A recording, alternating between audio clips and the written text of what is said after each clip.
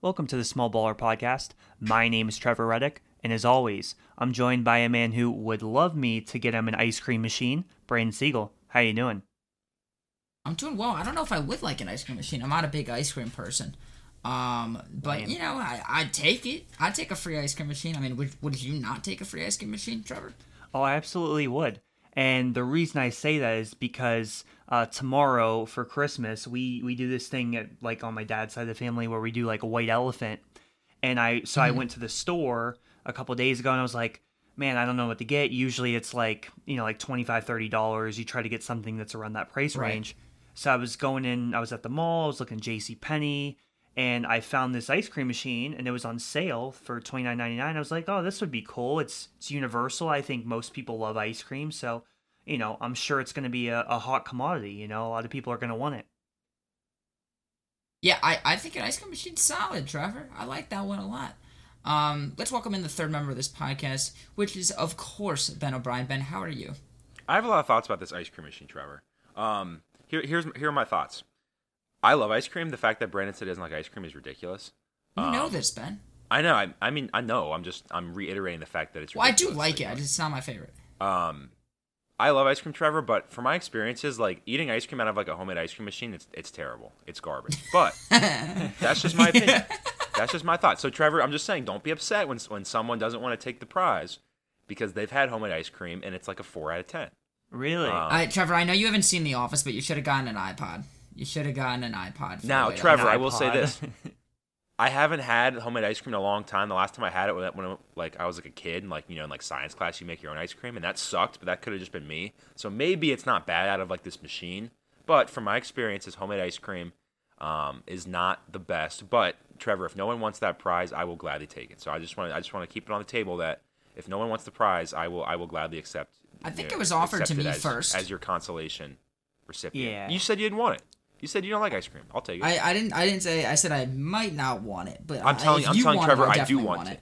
I'm telling Trevor, I do want it. You might want it. I do want it. Yeah, I also want it, so I'll take it instead of Ben, considering it was Whatever. offered to me first. Fine. But Fine, you can have look, it. I don't want it. You can have it. Joke's on you. Just now wanted to say you have an ice cream machine that you're never Merry gonna use. Christmas So to joke's on everyone you. listening. We're recording this on Christmas Eve, so tomorrow's Christmas. So Merry Christmas to everyone from the Small Ballers. But I think we'll start the podcast today. And let's start with some college football. We got a couple of big games next weekend. Of course, the college football playoff with the Fiesta Bowl and the Peach Bowl. Let's start in the Fiesta Bowl. I think this is the slightly less interesting game. Fiesta Bowl between number 3 TCU and number 2 Michigan. As I've talked about on this podcast many times, I'm not confident in Michigan. Then they beat Ohio State by a lot, and then I got a lot more confident in Michigan. This is a win for Michigan. I'm pretty confident about this. The line is 7.5, which is a pretty hefty line. I think TCU is a really good team, but I think just categorically Michigan kind of out covers them at every position, maybe except running back now that Corum is out. I do think Donovan Edwards is a stud. He's one of my favorite Michigan players they've had pretty much ever. So I think Michigan takes this game pretty handedly. Ben, any major thoughts on this game going into that weekend? Yeah, I mean, you're right. It's not going to be a close game. I think TCU wins by at least 30 points. I don't think it's really close. I think Michigan's going to be humbled. That was a joke, Brandon. I will say, though, I think there is absolutely one position that Michigan is outmatched, and that is at quarterback. I think TCU's quarterback is way better than Michigan's quarterback. I don't even know why. That's not a debate, right? Or is that a debate? I think Duggan's good. I do really like him. I don't think they're severely outmatched. I mean, Duggan's, what is he, a senior at this point? And McCarthy's, this is his first year playing, and But that doesn't matter. I think one of them game. has better weapons. McCarthy definitely has better weapons. But I wouldn't say the position is super outmatched at all, in my opinion at least. Okay, that's fine. Michigan's a better team. I mean, and TCU's been one of those teams like they could easily not be here right now because there's been 4 or 5 games where they were so close to losing. So they kind of, I don't want to say limped their way into this because they've been a good team all year, but they kind of did they survived in advance week after week after week. And Michigan, on the other hand, has kind of dominated every team they've played, at least, other than maybe that Illinois game or whatever. But, I mean, they handedly beat Ohio State. They handily beat whoever, Purdue or whoever, in the Big Ten championship. I think Michigan's coming into this game with much more confidence and much more like I'm more optimistic about their chance of winning than TCU, just because TCU kind of struggled to get there. They took the long road. Michigan took the short route to get there. So I expect Michigan to win. I mean, I hope it's a good game, but I think there's a reason why. And maybe this is ridiculous because considering this is the 2-3 matchup, it should be the better game. But I think there's a reason why this is the 4 o'clock game and not the primetime game. That's just me. Yeah. I think there's less intrigue for this game. And again, it's the 2-3 matchup, so you think on paper it should be closer, but I don't know. Michigan's really good, and TCU again, they have been unimpressive at times getting to where they are now. So they have a good quarterback, obviously a Heisman finalist in Max Duggan or whatever, but I think Michigan's a better team. I expect them to win by, I'll say 10. I think they'll win by like 10. I think 10's a reasonable guess. And not that I'm not Two like, scores. No disrespect to TCU at all. I think TCU's a really, really good football team. I just think it's two slightly different levels of football here. Where TCU's kind of more in that second tier, where Michigan's more in the top tier. Trevor, any final thoughts on this game before we move to the final game of that day? Yeah. Final important game of that day. Yeah, absolutely. So, I don't want to... Obviously, I ideally wanted to make it a clean sweep where we all agree, but I do agree with you guys. I do think Michigan's going to win. And I think the biggest reason Michigan's going to win because of essentially the war in the trenches. Their offensive line, their defensive line, the guys that they have up there, up front, protecting the quarterback, I think for Michigan is ultimately going to kind of win the day. I think their running game, again, Donovan Edwards has been awesome. I don't know, Brandon, I guess you could say more on the status of Corum and what he's going to do today, but I think regardless of whether he's not playing, he's out for the rest of the year. So he's not playing, and I don't really think it's going to matter because from what I saw from Donovan Edwards, I think he's awesome. I think he's going to have a big day just as he did against Ohio State. And I expect that to, be the reason that Michigan controls the game and wins at the end of the day. I think Max Duggan, although he is the better quarterback and he's been really good all season, I mean, maybe had a mistake or two in that K-State game that they lost, but overall, you look at his numbers, I mean, he was a Heisman finalist for a reason. He had an awesome season, but I think Michigan's going to, I think he's going to be under a little bit of pressure, and I think it's going to be a little bit more difficult on him. And it's going to be a little bit of an uphill battle. I think they'll be in a position where they'll be down maybe 2 scores, and they'll have to really throw it to get them back in the game. And I don't know if he's going to be able to do that. It's going to be quite an uphill battle. So I'm going to take Michigan. Yeah, I think this is the reasonable pick here. Let's move to the what I would think is the more entertaining game. Georgia Ohio State, the line is 6.5 to Georgia. Look, we've seen an incredibly dominant Georgia team. We've seen a relatively dominant Ohio State team who fell very much short to Michigan. Look, this game I think is going to be a not bad one. I think there's a good shot at Ohio State keeping it close, but Georgia's just far and away the better team. So I expect a Georgia win here. I think Ohio State will be able to hang around, but at the end it'll probably, I think, scoot away from them a little bit. Not that they aren't capable at all, but I feel like we're at the beginning here of an Ohio State kind of down tick in their performance that we've seen over the last 10 years a little bit, and I think that this game is going to show that Georgia's on a slightly different level than Ohio State. Trevor, I'll throw this one to you first. Ohio State, Georgia, what do you think? So I think this game's, I'll say it's more unpredictable because I think like the Michigan TCU game, I just feel like I can see the way the game's going to go, and I feel more confident in my prediction that Michigan's going to win by about, I think Ben said 10. Yeah, I think it's pretty reasonable. 10, maybe 14, maybe 17 even. Something along those lines. I feel relatively confident in Michigan.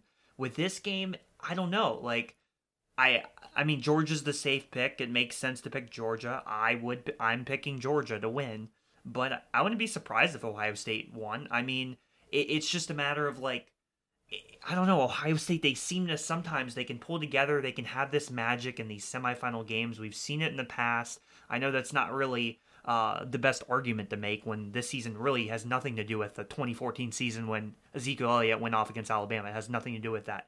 But Ohio State, at the same vein, they have looked really good at times this year, early in the season in particular.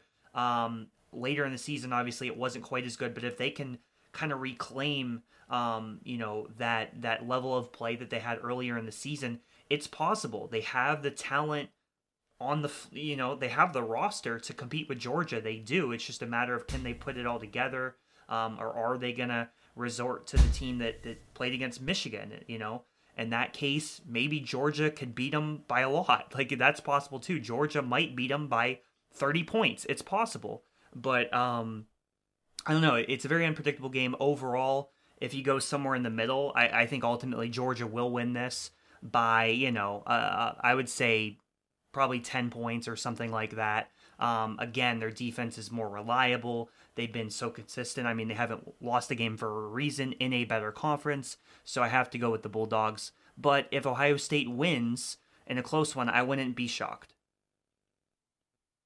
Yeah, Ben, I'll throw this to you now. Any final thoughts on this game? I mean, yeah, it's a very intriguing game, and I think there's a lot of storylines coming in. I mean, with Ohio State, like, we haven't seen them in a long time. It's been, what, almost a month since we've seen them last play. So I expect them to come out, like, ready to go. I mean, they've had, for a month now, they've had to listen to this. One, they've had to listen to Michigan say that they're better than them, which is true. Michigan is better than them. But excuse me. Two, they've had to kind of have this. They've had this narrative for the last month of, like what Brandon said, like, is this program on the downward trajectory? So I expect Ohio State to come out ready to play. I think they'll keep it close, maybe for a half, but kind of like what Brandon said, when it comes down to it, Georgia just has more talent. I mean, Georgia's going to pull away. I could probably see, like, maybe at some point in the third quarter, maybe that defense makes a big turnover or something like that, and Georgia kind of pulls away, and Ohio State maybe is playing catch-up down 2 scores the last quarter and a half or so. I kind of see the game happening like that. I will say, though, I mean, Georgia's defense is insane, but Ohio State has the talent on offense to compete with that defense. It's not like this Georgia defense, yes, they're insane, and they have all this NFL talent just like they did last year. But Ohio State has a lot of talent on offense. So I'm not worried about Ohio State in terms of against Georgia's defense. I think they can handle it. If we see the same Ohio State defense that we saw against Michigan come out against Georgia, then they're in trouble. Because, yes, Stetson Bennett's not this massive highlight reel or anything like that, but he knows where to put the ball. He knows how to read a defense, and Ohio State's defense was garbage against Michigan. So Georgia's the better team. They're the better team. I expect them to win, but I do think Ohio State will keep it close. Maybe I'm just hoping they keep it close so it's an entertaining game. I can see it being maybe a 3-point game at halftime, and then Georgia making adjustments, and the better team ultimately, as it does often in these big-time games, I think the better team will prevail in the second half with Georgia winning by, I would say, probably 2 touchdowns. Yeah, I think that's a reasonable prediction. So let's move along here. We'll see how those games go. We'll move along. We got a fun little segment here. We're going to do a nice little World Cup segment with everyone's favorite, the Soccer Encyclopedia, Josh Baskin. So we're going to go over to that right now. All right, and here we are with our World Cup segment with the one and only Soccer Encyclopedia, one of my best friends, Josh Baskin. Josh, how are you? Welcome back on the pod. How are we doing today? I'm doing well. Thank you for the fine introduction as always. It's a pleasure to be on the #1 podcast in the world. Well, thank you. We like that. You might be the only one giving us that regard. Of course, with me today, as always, is Trevor Reddick. I get to introduce you today, Trevor. Well, I guess in this segment. But, without Ben couldn't be here with us today. But, Trevor, we're, of course, happy to talk soccer with you, as you were a previous soccer player in one of your past lifetimes. Yeah, that is true. Definitely not as good as Josh, I would assume. He'd probably cook me if we tried to go, I don't know, one-on-one or something. But anyway, I'm very excited to talk about this because, we saw the final, and obviously the entire World Cup was awesome. It always is. It's always something I look forward to. But, the U.S., I think they did decently well. They made it out of the group stage, and then watching some of the games we had, the semis, and then obviously the final, which was the crowning moment, the awesome game that we had. I'm excited to talk about it. Yeah, of course. So let's get right into it, Josh. Where are we starting today with the World Cup? Yeah, we're going to be starting today with, like I did on the last time you had me on. Unfortunately, we're without Ben as well. Shout out you, Ben. We're going to start with the USA and the squad. So I have 3 things: the good, the bad, and the optimism. And we're always going to start off with the good. And the first note I have is that some of the expectations with the U.S. team and the squad were some highs and lows. But I'm going to start off first, with Matt Turner, the goalie. A lot of people didn't really know the goalie for a long time. A lot of people knew Timmy H, Big Tim Howard. He was bald, always made good saves, had great performances for us. Matt Turner's the first goalie since 1930 to keep the most clean sheets in a World Cup. So that's my first good note. My second good note is that the USA showed some good composure and some mental resilience. Obviously, needing a win in the last game versus Iran, they get it done. Getting a draw versus England, seeing it 0-0, having some good chances, and then unfortunately just keeping a tie with Wales. But like I said, they had their Donovan moment, you can say, finally. I think for the past 12 years or so, this USA team has always been, kind of had that moment in the back of their head, as a lot of the guys now are here and got inspired from that World Cup, including Matt Turner, who was a junior in high school and got inspired to play soccer from that. So like I said, Pulisic gets the Donovan moment. They can move past that and kind of have like a fresh start in a way.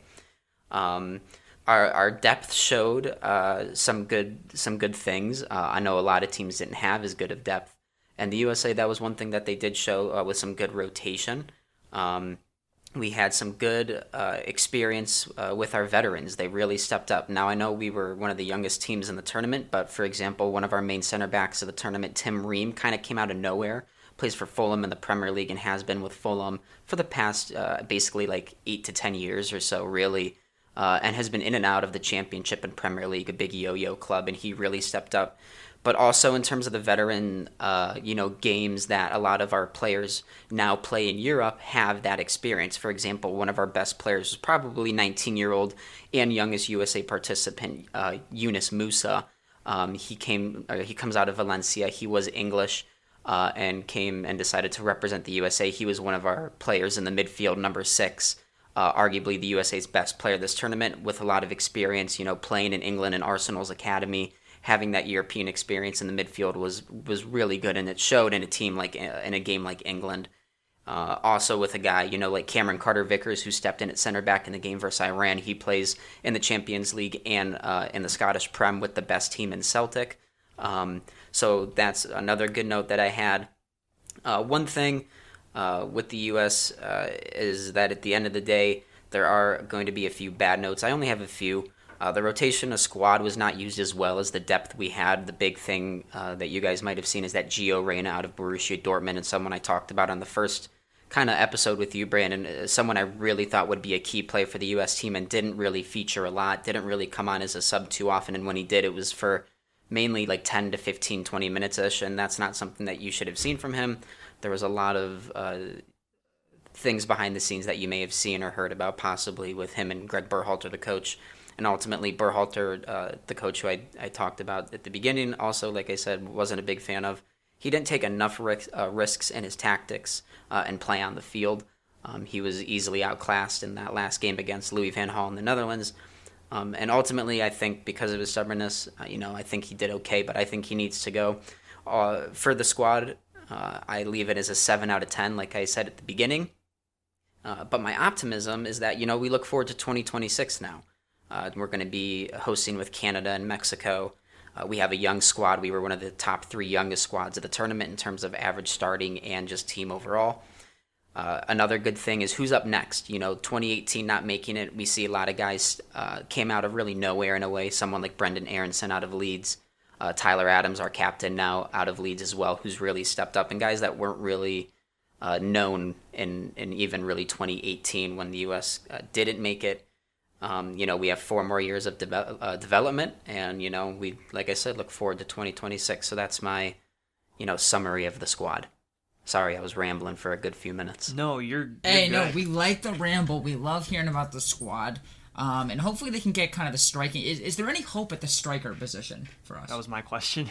There is hope at the striker position. We do have a lot of guys up there. However, there's not one consistent out-and-out guy that's, bang on, should be first, automatic striker on the team sheet. There's a lot of rotation. We started with Josh Sargent. Then we went to, Jesus Tim Ferreira. Tim Weah was out on the right, and he was a really good guy that played well in terms of that experience with playing in Europe. Like I said, with Musa, he plays out in Lille. I thought he should have been the striker up front so that Reyna could have started, or Aronson, and kept Pulisic on the left, but like I said, Berhalter was stubborn in his tactics. I think there's a lot of hope for the U.S., like I said. A lot of the guys are 20 to 23. They're going to be in the arguably primes of their career at 25 through 27, 28.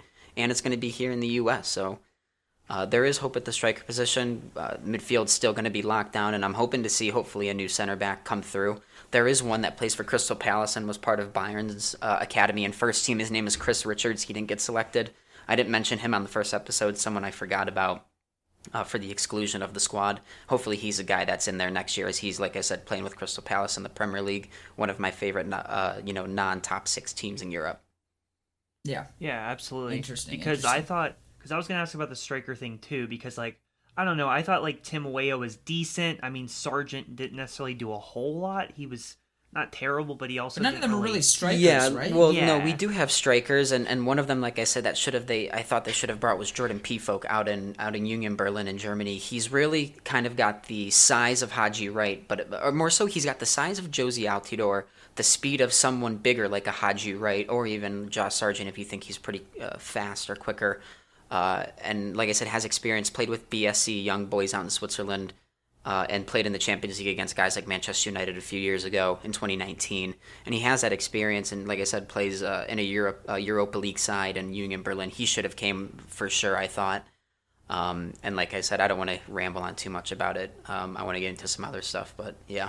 Absolutely. The last quick thing I'll just say, to me, and you could tell me if you disagree or agree, it seemed like the strength of this U.S. team was the midfield. I felt like, obviously, you have Pulisic, but some of these other guys, like Musa, Aronson, when he would come off the bench. For sure. Obviously, I mean, Dest is more of like a right back, but he would come up and attack the Yeah. positions, and I thought he was really good. It seemed like the strength was the midfield, and they kind of have that solidified. A lot of these guys are young. It's kind of like getting a really solid answer at striker. And then I think additionally with the back line, particularly that Netherlands game, they really exposed our defense a couple of times. So I think you can argue that in the back line, they may need a couple answers there. Obviously, Tyler Adams, I think he's solidified himself. He was the captain. I love him personally. But I think maybe there's one or two other positions. Obviously, Dest was the right back, but maybe that other center back position, as you kind of mentioned, maybe even left back. I don't know. But those are just some of my thoughts. Yeah, one thing is that, like I said, I kind of have maybe like a corny saying. I have Eminem for the midfield for Musa, Adams, and McKennie, because they're going to be the lockdown 3 bang-on midfielders for the next decade, in my opinion. No one's really going to break that. You have the box-to-box and experience of Musa as well as McKennie, and then you have the leadership, the captaincy, and hardship and heart and soul of this team of Adams there. Pulisic is more so on that left wing. Does drop a little bit deeper because he's got to play a bit more defensively than someone like a Gio Reyna if he's in there. The striker's not really asked to do a ton of defending in general. So, yeah, Pulisic would more so be on that left wing. But like I said, with Chris Richards, that's an central defender. Hopefully that comes through. And like I said as well, that midfield is locked in. Awesome. Interesting. All right, well, let's get to some of the results of the World Cup. And why don't you run us through some of your thoughts? Yeah, so, with the first game, like I said in your episode, Brandon, I thought it could have been 1-0, but don't be surprised if it was 1-1, and that's exactly what it was. Very 2010 vibes. Like I said, they leave it to the last game versus Iran. They tie England again, and a solid performance. Ultimately, the few notes I have, even with those 3 games, as well as the Netherlands round of 16 game, this U.S. team needs to take their chances, and they've had a lot of early moments, and they need that magic moment in the beginning. Brandon, when we were watching the Iran game, they had moments they could have taken all throughout the match, obviously, but early on, they really could have put the game to bed. In the Netherlands game, Pulisic was one-on-one, missed an easy, I don't want to say easy chance, but missed a one-on-one chance, which is considered a golden opportunity in the first 3 minutes. And in general, even with England, hit the bar a few times. England's sloppy and vulnerable, and we don't take that chance. So ultimately, this team needs to take their chances a lot better, and they got outclassed in that Netherlands game. Like I said, Netherlands and Louis van Gaal played a 5-3-2, countered on the countered attacked very well, and just caught the USA out all 3 goals basically. Now the one question I really have is it just simple defending of runners and marking the back post? Pretty simple, like I said, defending. Or did you just get outplayed? And that's okay-ish in my opinion, because like I said, the 3 goals I don't think were all that great. It was down to somewhat simple defending, but like I said, is that more so a question of just Netherlands having better attack and a better game plan, or is it just the USA's poor defending ultimately? Interesting. So let's get to some of the more premier matches, the final and stuff. I'm super interested to hear because I didn't get to watch the final with you. So I'm super interested to hear what you have to say about those games. Yeah, so the World Cup final, I was talking to Trevor about it as well for a little bit. Is this the best game ever in terms of not even the World Cup, but just soccer? It's definitely the best final ever in a World Cup for sure. Brandon, I've been watching the World Cup since '06, and we're here in 2022, and I don't know if I've seen a better final in terms of the moment, the stakes. In my opinion, we'll start off first. Messi obviously has 2 goals and the penalty kick to secure it for Argentina. 7 goals and 3 assists. It will go down as his best World Cup ever. Secondly, obviously, Mbappe. This dude is 23 years old, has 12 goals in 16 World Cup games. He's going to pass Miroslav Klose at the next World Cup he plays in 26. Which is 16, and that's going to be just outstanding. If I'm Mbappe, I really don't know what else more I can do, as he's the one I think that made the final what it is. Obviously, Messi and the stakes of him cementing the greatest of all time, and this, that, the other. I'm not going to talk about that yet, but Mbappe really made it in that minute and a half with that PK and that one, arguably I thought should have been goal of the tournament. And then the third thing we talked about before the pod as well, you guys, is the goalie for Argentina, Emi Martinez. Not only is he may be a troll off the field, but on the field, obviously the PK shootouts and the ones leading up to it with the mind games. This really did come down to a Luis Scaloni and Didier Deschamps tactical battle.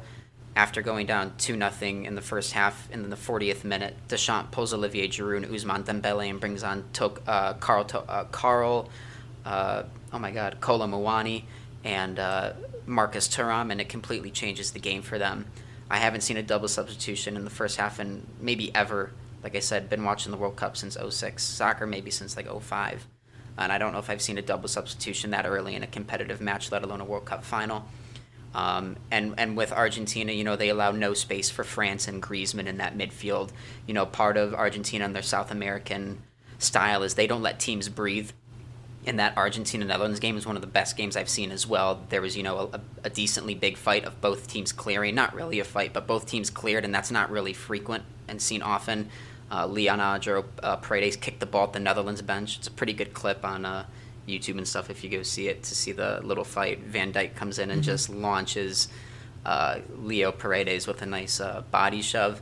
But back to the final, like I said, a brilliant tactics game that changed after, like I said, the 79th minute. Nicolas Otamendi gives up a PK on I keep saying Toko Ekambi because there is a guy in Cameroon that's named Carl Toko Ekambi, and I'm trying to talk about Kolo Muani, excuse me. And he wins a penalty on Nico Otamendi. Mbappe scores, and then, like I said, a minute later gets the second goal on Lloris, and just ultimately changes the game and provided arguably the best game of all time for the next 45 minutes.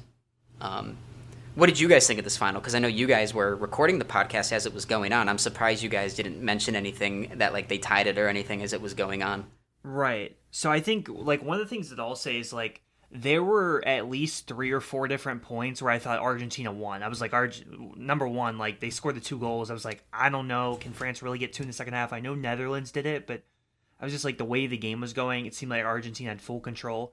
And then, really, I mean, Kylian Mbappe, I don't think we can understate how amazing, I know they lost, but, like, how amazing he played in this game. I mean, to have those 2 goals back-to-back and then have the penalty at the end, that was another point. I thought the game was over. After Messi gets the goal in the 108th minute, it's 2-1 in extra time. I was like, I don't know, can France really get a goal in these last 12 or so minutes?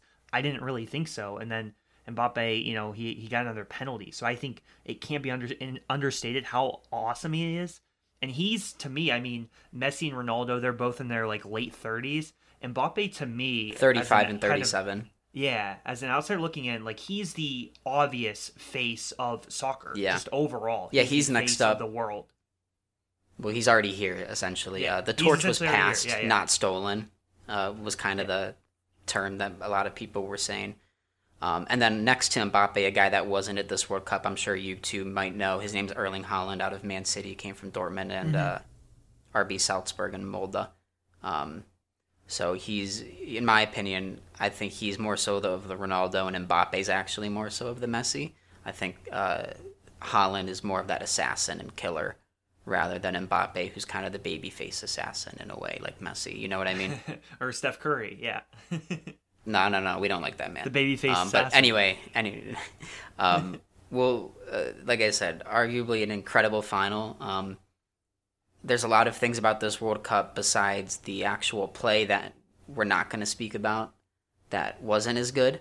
But in terms of soccer and what we got, like I said, I have about 3 or 4 moments I want to talk to you guys about that I thought were kind of my highlights. Maybe not as popular of opinion, maybe, but like I said, if you guys want, I've got 4 moments here. I can go into those. Yeah. Number 4, honorable mention, like we've already just talked about him, just Mbappe in himself.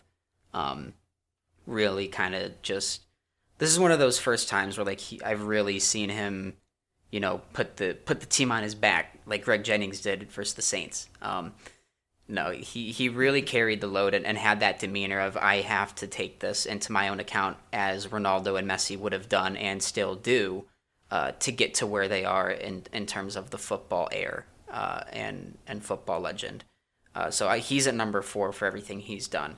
Number 3 is Group E and Japan. Now, guys, I don't know if this was really something that you watched, and it's okay, but in Group E, we have arguably one of the most fun groups I've seen ever in a World Cup. You have Japan, Spain, Germany, and Costa Rica. Now, going in, like we said, Spain and Germany to the casual, they're going through. However, you know, the first game, Japan stuns Germany. And then, you know, Germany goes on Japan then goes on to play Costa Rica, and all of a sudden Costa Rica beats them. Spain smacked Costa Rica 7-2. And then when Germany and Spain play, it's a 1-1 draw. And then going into the last day of the group, you have Japan beat Spain to certify that they're going to be number 1 on 6 points, 2-1. But what was crazy was that Spain, Germany, or Costa Rica all could have still finished second. What happened was Germany goes up 2-0 on Costa Rica. They're going through, you know, and then all of a sudden Costa Rica comes back to tie it at 2-2. Then all of a sudden they're going through because Spain is losing and Costa Rica is going to get the win and be on 4 points, while Spain isn't on 4 points. They'd only be on 3. It goes crazy. Germany then scored 2 more to put it to bed, but Japan and Spain go through in Group B, leaving Germany in 3rd place on 4 points and Costa Rica in 4th place on 3 points. So that was my number 3 moment. Number 2, we're going to have Messi in Argentina. I know that's what everyone's going to want in there and should be in there, honestly. I don't have it number 1 because I'm not a Messi fan. Hate me if you want. I don't care. Number 1 is actually going to go to Morocco. They are the first team from Africa to make it to the semifinal ever of the World Cup. They have avenged Ghana for what Luis Suarez and Uruguay did to them in 2010. You guys would have known that he was the one that, you know, used his hands to knock it off the line. Asamoah Gyan misses a penalty. Then they go to penalties, tied at 1-1. And then Uruguay wins on penalties. So Morocco, they beat Spain. The guy that won it in the PK shootout, his name is Achraf Hakimi. He plays right back for PSG with Sergio Ramos of Spain. And when he chipped the goalie to win, he did Sergio Ramos's penguin waddle dance to troll them. So that was a great moment you had. But not only that, they tied Croatia in the group. Croatia was in my number 5 moment for how far they got and how well they've played. No one really had them even getting close to that round of 8 or even close to the semifinal in general again. Morocco beats Belgium 2-0. Belgium was also another surprise of the tournament I had for how bad they were. And then they go and beat Canada 2-1, and they come out 7 points on top of the group. They then go on and play Spain, and like I said, they win 3-0 on penalties. And then they go and ruin my life, and they beat Portugal 1-0 off of a Youssef En-Nesyri free header at the front post. And that sealed the semifinal bout for Morocco, and that's my top moment of the tournament. Boys, what a great tournament it was. We got It we was got we got amazing. 4 more years to look forward to. The USA automatically qualifies because we're hosting it, so we don't gotta, worry about all of qualification necessarily. But still, we want to be strong going into that tournament, hosting for the first time since 1994. 4-year early prediction. Last World Cup final in the USA, like I said, in 1994 was Brazil versus Italy. Brazil won in PKs. So my early prediction is that Brazil is going to win it in 26 against the USA. Who knows if that's even going to be possible? But let's just throw it out there.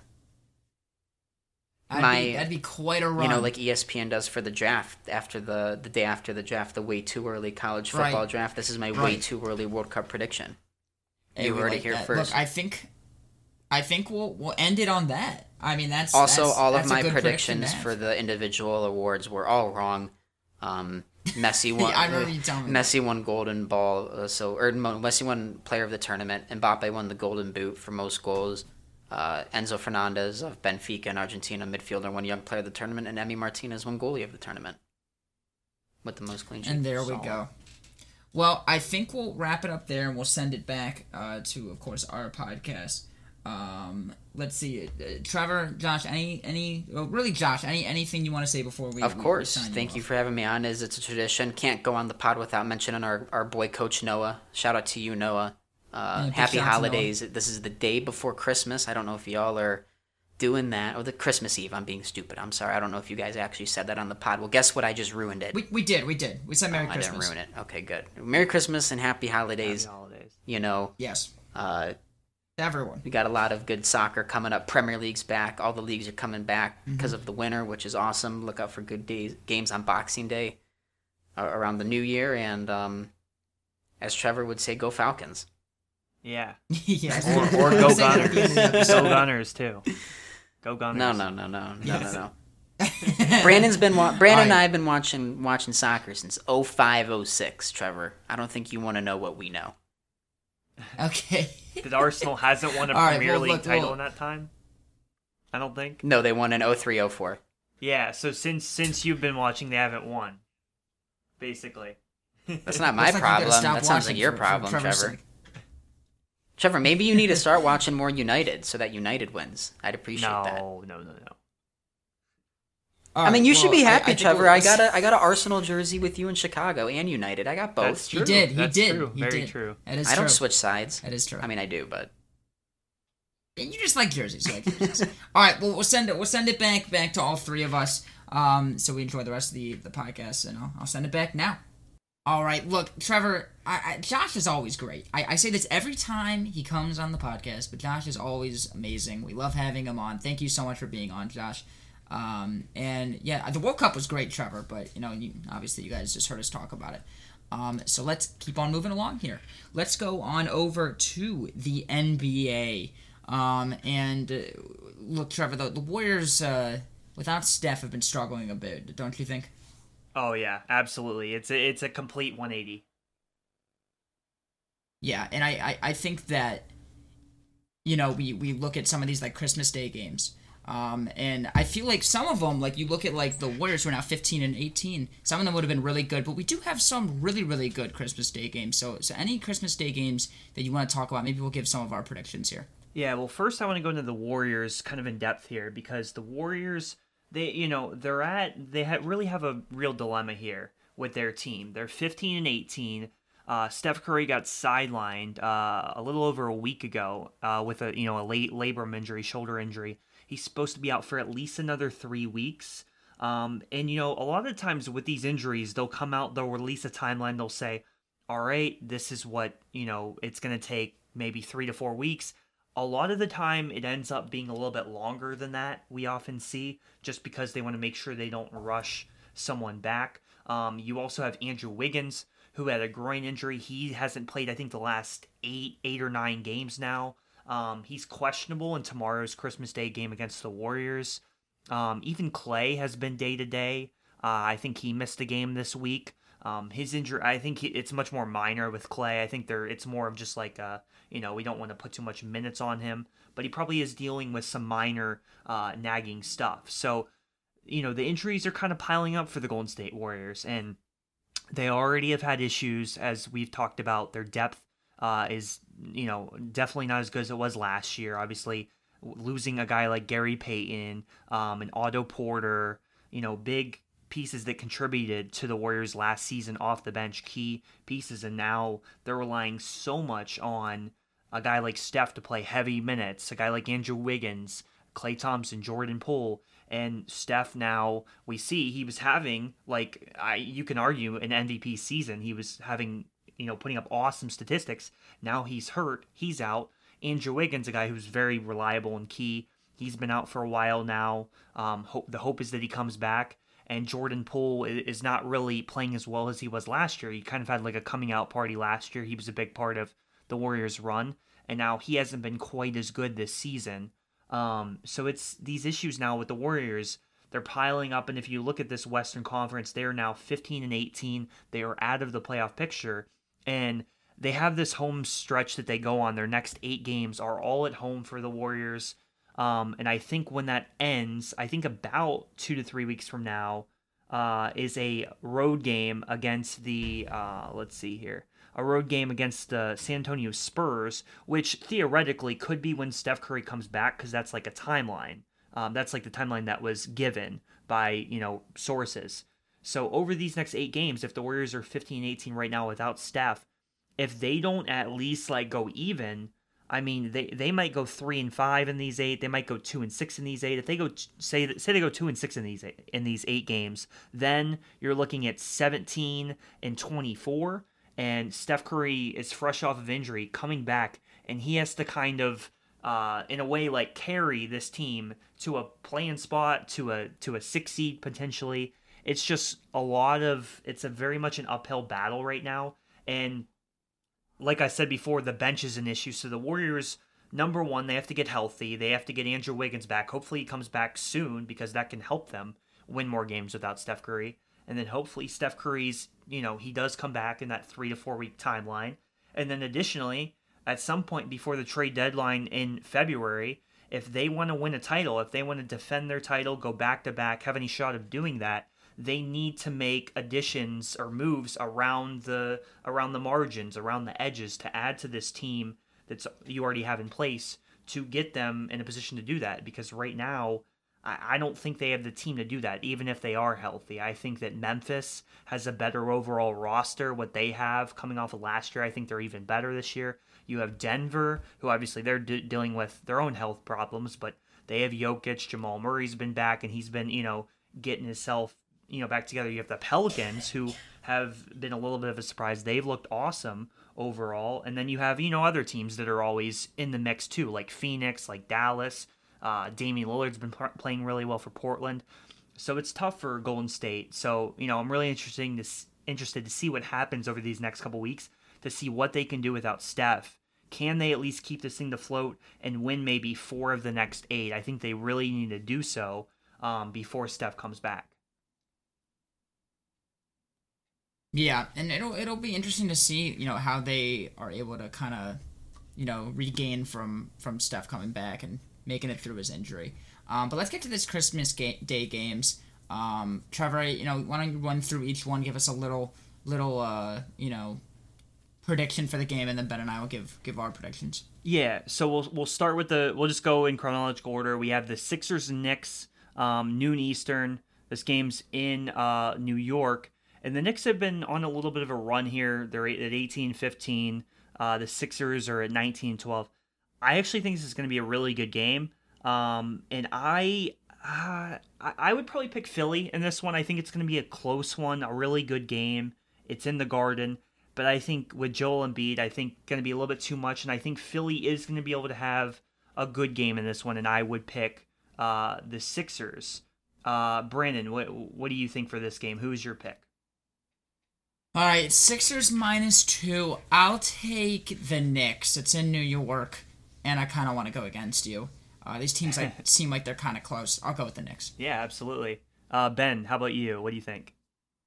Yeah, it's going to be Sixers by a lot, and here's why. The Knicks are missing a very big physical presence down low called Obadiah Toppin, which means they have no chance. So I'll take Sixers by at least 20. Oh, nice pronunciation there. I don't think Brandon could have done that. Moving not. on, But he's not a fan like I am. moving on to the next one. Lakers Mavericks, another interesting game. You have obviously LeBron versus Luka. It's going to be interesting. Obviously, Anthony Davis is out, which is so unfortunate that this injury has happened for Davis after he's been playing so incredibly well for the Lakers. Obviously, without Davis, they have issues. They're a pretty different team considering how great he has been. In this one, I have to go with Dallas.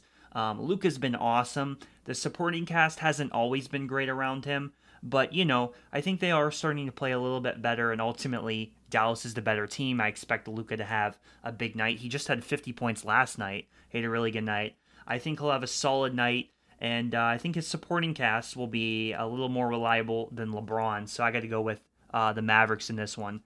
Ben, who are you taking? I'm taking the team that has LeBron James. I'm taking the Los Angeles Lakers. I don't even care that Anthony Davis is made of glass.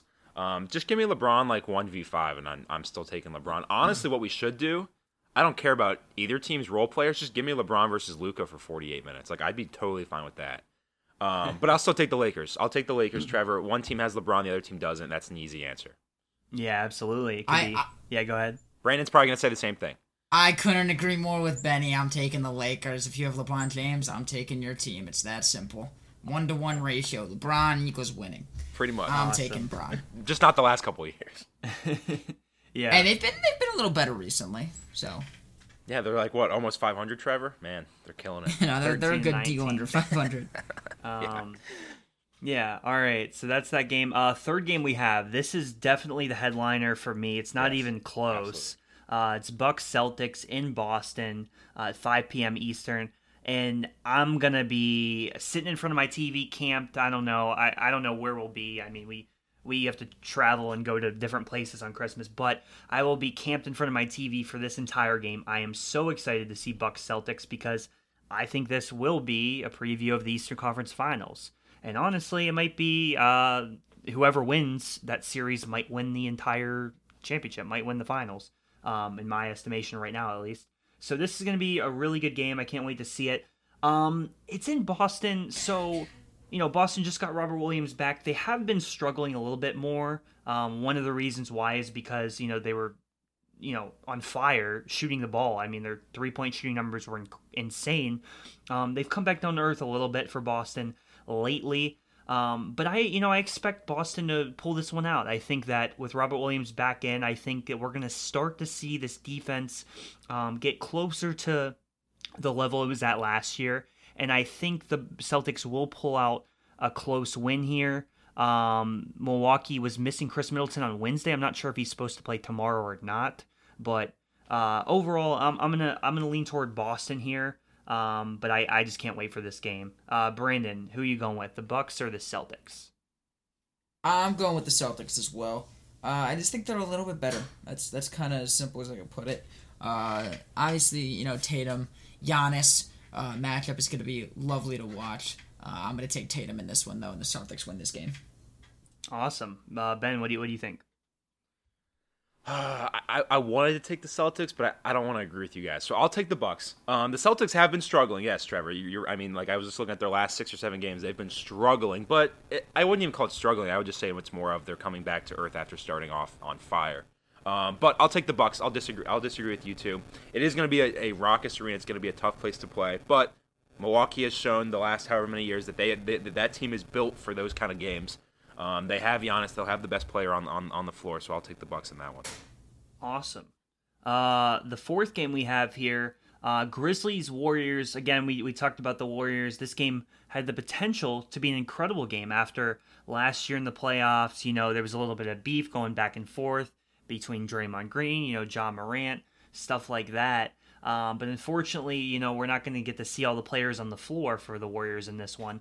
So I got to go with the Grizzlies. The Grizzlies are the better team. I think the Grizzlies are the best team in the Western Conference right now. They'd be for me. I think on the podcast maybe 3 or 4 weeks ago, I said they were the dark horse to win the title, not to win the title, but like to make the finals out of the West. And dark horse isn't even the right word right now. I think they're the favorite to make the finals out of the West right now. I think they're the best team in the West. And I think they will beat the Warriors handily because the Warriors don't have Steph. They might have Wiggins, which is going to help, but overall, I just think Memphis has too much talent, and it's going to show on the floor on tomorrow night. Ben, what do you think? Grizzlies, Warriors, who you got? I mean, Trevor, it's hard to pick the Warriors after you very intelligently broke down all their issues a few minutes ago. So I feel like I have to take the Grizzlies. I mean, for everything you said, like the Warriors are struggling. Steph being hurt is not good. I think that's pretty common sense there. The hangover is absolutely real for the Warriors this year. They've been struggling all year. And yeah, Ja Morant, I mean, and this goes back to what we said last year, but like the Grizzlies it's hard to root against the Grizzlies. Like they're just a fun team to root for. They're a team that they have not been good. Like they are not this historically great franchise or anything like that. They're easy to get behind. They have a fun player in Ja Morant. I think the Warriors win this. I think the Grizzlies win this game. I think they're clearly the better team, and the Warriors are absolutely struggling right now. Yeah, give me the Grizzlies. I'm not betting against Ja Morant, especially with a Steph Curry-less Warriors team. So I'll take the Grizzlies. Easy one here. I think 4.5 is low. I agree. Right. It is low. It does seem low to me as well. Last but not least here, the night game, Suns versus Nuggets. This game is in Denver. I'm going to take the Nuggets. The Nuggets have been playing really well recently. I am definitely interested in this game. I think it could be a good one. Phoenix, they've been a little up and down. Obviously, Devin Booker has been awesome, but, obviously Chris Paul, he's another year older. We're seeing the scoring numbers going down. He's not quite the same scoring presence, obviously, that he was in his prime. And the Nuggets, I think, look better right now. Jokic is he's won 2 straight MVPs. Could he win a third? I don't know. I wouldn't completely put it out of the question, but I got to take Denver here. Brandon, who you got? I'll go against you here. I'll take the Suns. I'll take the underdog in this game. I took 2 away teams. And I guess 3 away teams, 4 away teams. I took almost all away teams actually, and I'll go with it again here. Take the Suns in this game. Jokic goes down. 4.5 is too big here for the Nuggets. Brandon, here's the thing. I kind of agree with you, and I don't know why, but I kind of want to pick the Suns in this matchup. And I know that Denver's better. I know that Jokic is the best player on the court in this game, but the Phoenix Suns have a secret weapon. Chris Paul just graduated from college. He's going to use that college degree. He's going to use that intelligence that he just gained, and he's going to find a way to take down the Denver Nuggets in this game. Congratulations to Chris Paul. He is going to cap off a fantastic weekend of him graduating with a win against the Denver Nuggets. That's my prediction. Wow. A very unintelligent prediction. That was a terrible reason to say that Chris Paul is going to win, but I just saw that yesterday, so I'm going to use that as his advantage. Yeah, I'm a little surprised you picked the Suns, considering you're not exactly the biggest Chris Paul fan on planet Earth. No, he's a loser. But every time I think of the Nuggets and Jokic, I just think of that picture that always circulates of him when he was like 13, and he looks like the most unathletic kid of all time. He looks more unathletic in that picture from when he was 13 than like Brandon does, which is very hard to do. Hold on there. So it always makes me just be like, all right. There's no way that kid can win an NBA game. Even though he's done it for years now, I'm like, that 13-year-old, that chubby 13-year-old kid that looks super unathletic, there's no way he's going to win an NBA game. So I'll take Chris Paul over that kid anytime. Awesome. All right. With no disrespect to Jokic, because he's way better than everyone else, but still. Yeah. All right, fair enough. Let's move along to the NFL. Quick takeaways from this previous week. There's not like an enormous amount to say. The Cowboys lost, which is a big deal. Titans lost. The Bucks still can't beat anybody. I don't know. There's not a ton to say here. Anything you guys want to say? Trevor, I'll start with you on takeaways from Week 15. Yeah, well, besides the fact that the Patriots had one of the worst losses in NFL history, and the fact that Tom Brady and the Bucks completely blew the game in the third quarter to Ben's Cincinnati Bengals, I think we have to talk about the Cowboys, because the Cowboys are a team that I've kind of liked, over really this season. I've liked their prospects to potentially make the Super Bowl, looking at how good their defense was earlier in the season, not as good as lately. Looking at the fact that they have Micah Parsons, who is just an ultimate cheat code. He's been awesome. And the fact that I thought Dak Prescott was a top 10 quarterback. I'm not as sure anymore. I don't know. Since he never can seem to have like a signature game that in a big spot that wants to prove it to me. I don't know about Dak anymore. But the Cowboys just lost to the Jaguars in overtime, 40-34. So they gave up 40 points total, 34 points in regulation. This is supposed to be a Cowboys defense, again, that I thought was one of the best defenses in the NFL. I thought they were really solid, and I thought they had a pretty good defense. I thought they were a pretty well-rounded team, but now you have a close scare against the Texans. You beat them 27-23. That was weird. And now you lose to the Jaguars. And again, Brandon and I have been kind of sort of believers in Jaguars for a lot of the year. So I guess you could argue maybe this isn't a terrible loss, but I think with the aspirations that the Cowboys have, I do think it is a pretty terrible loss because you shouldn't be giving up that many points to the Jacksonville Jaguars. You just shouldn't. So for me, the Cowboys are the biggest storyline of the week. Now they're sitting at 10-4. They have a big game against the Eagles today, and I feel like they need that one. So I feel like the Cowboys definitely were worth mentioning. Previously, I would have said they were in that top 5, top 6 group of contenders. I'm not as sure anymore. I think that Philly and the Niners are pretty clearly 1 and 2 in some order, and the Cowboys are not in that tier. Yeah, I just think that they're a step down. They're kind of in that good, not great team. But the Jags, I really think we're sleeping on the Jags. I said this quite a while ago, and I'll stick to it. I think the Jags are really not a bad team, and they're only getting better. We've seen this year Lawrence is, fully developing. We've seen Travis Etienne take a step up. Calvin Ridley will be on the team next year. This team has a lot of weapons, and they have a lot of ability. Ben, any takeaways that you want to talk about quickly before we move on? I mean, that Lions-Jets game, that was an interesting game last week because it was kind of like it's now or never for both those teams. Like, the team that won that game was kind of sitting pretty, at least a little bit, and the team that lost was in trouble, and now, obviously, since then, we've seen the Jets lose another game to where their season's almost over.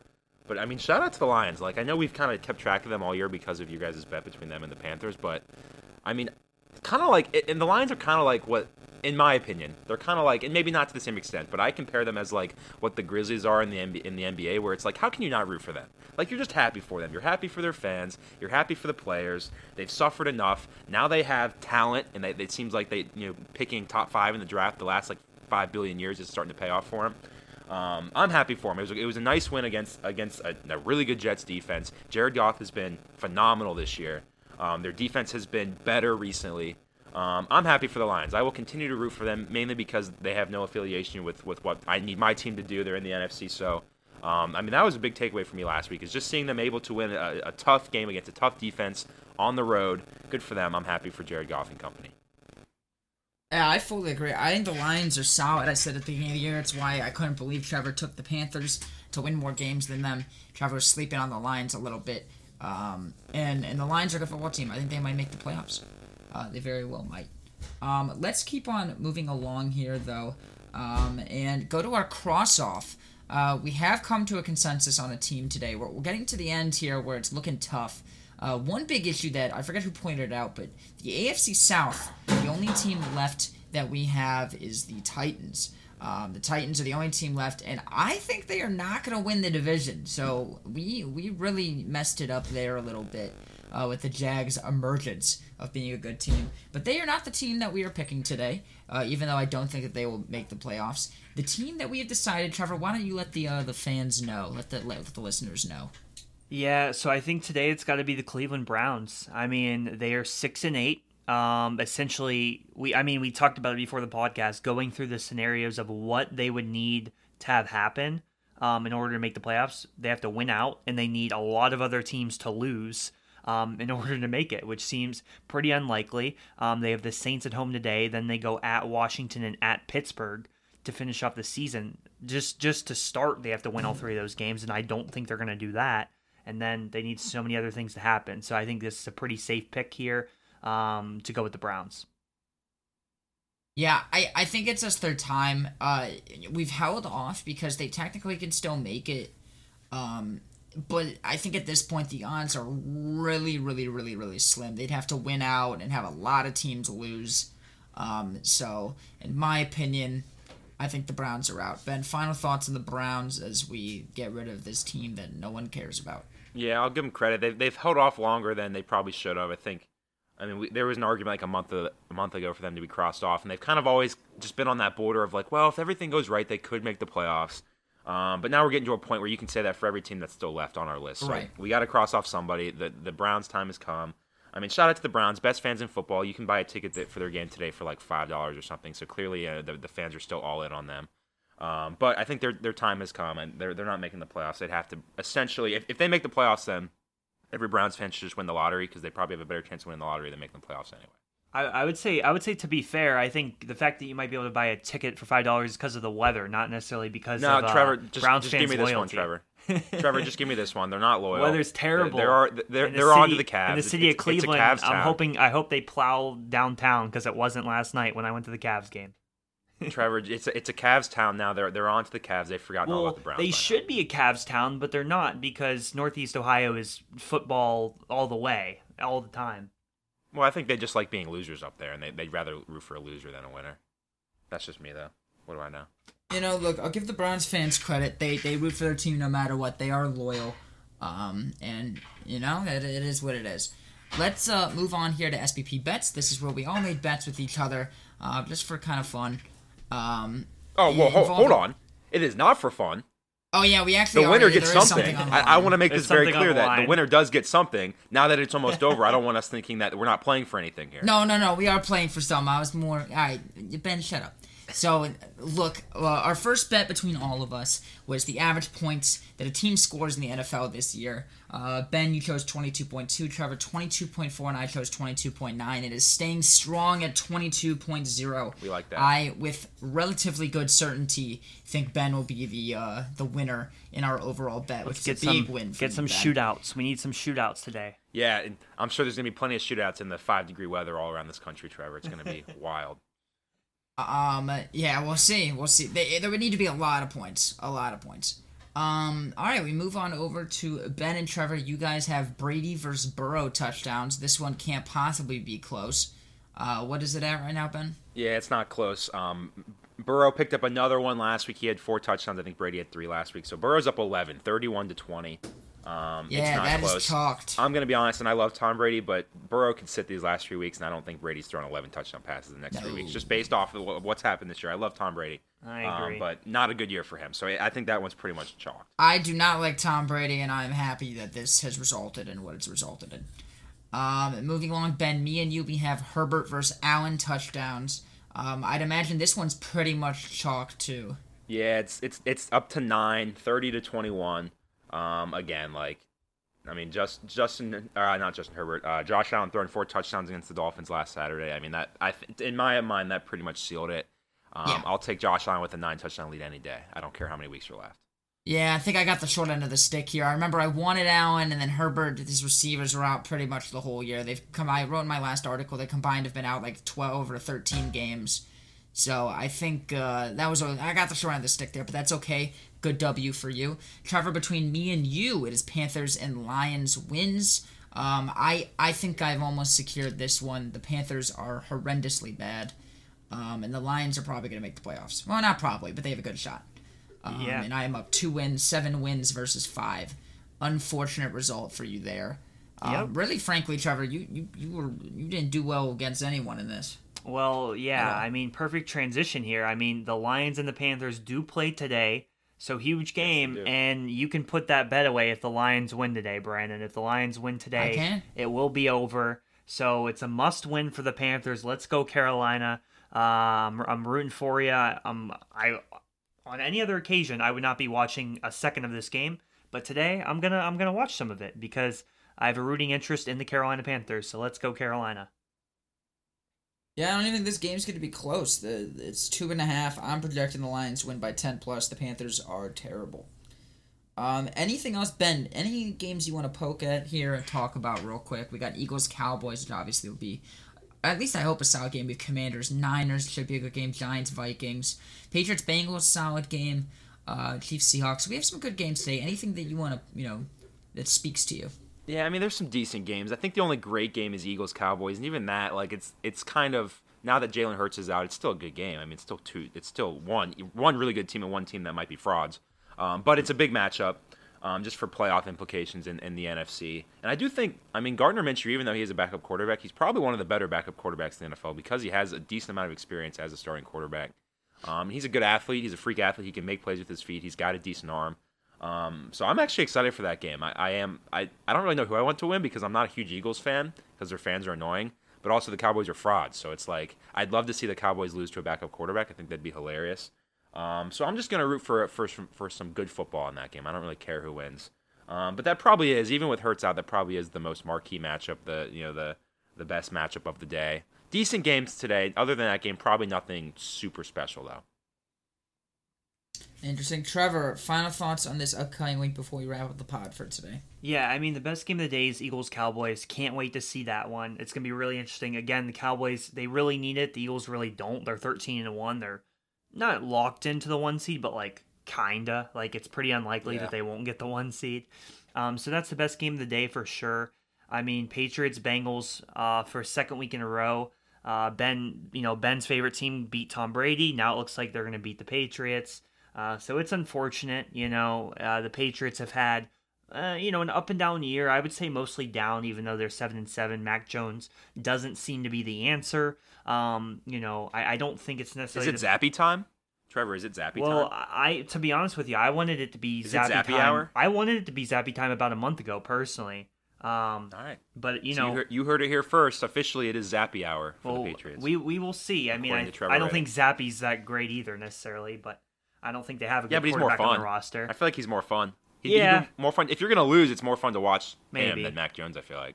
Maybe so. So we'll see with the Patriots. I mean, there's even rumblings about, I don't know, how much longer will Belichick coach? I've heard some rumblings about that with the Patriots. I don't think everything in that organization going on is great right now. Obviously, they have Matt Patricia calling the plays, which has been terrible. So we'll see what happens with the Patriots. Other than that, I think the other good games, again, Cowboys and Eagles is the best one. And then outside of that, Giants, Vikings, I guess. Both of these teams have been not as great as maybe their record would show. So I think that's an interesting game. It will matter for playoff implications. So Giants, Vikings would be the other one that I would look towards. Just something interesting I want to say to wrap up here. Who has a higher ticket as their lowest ticket? Who is more money, if that makes sense? The Falcons-Ravens game or the Saints-Browns game?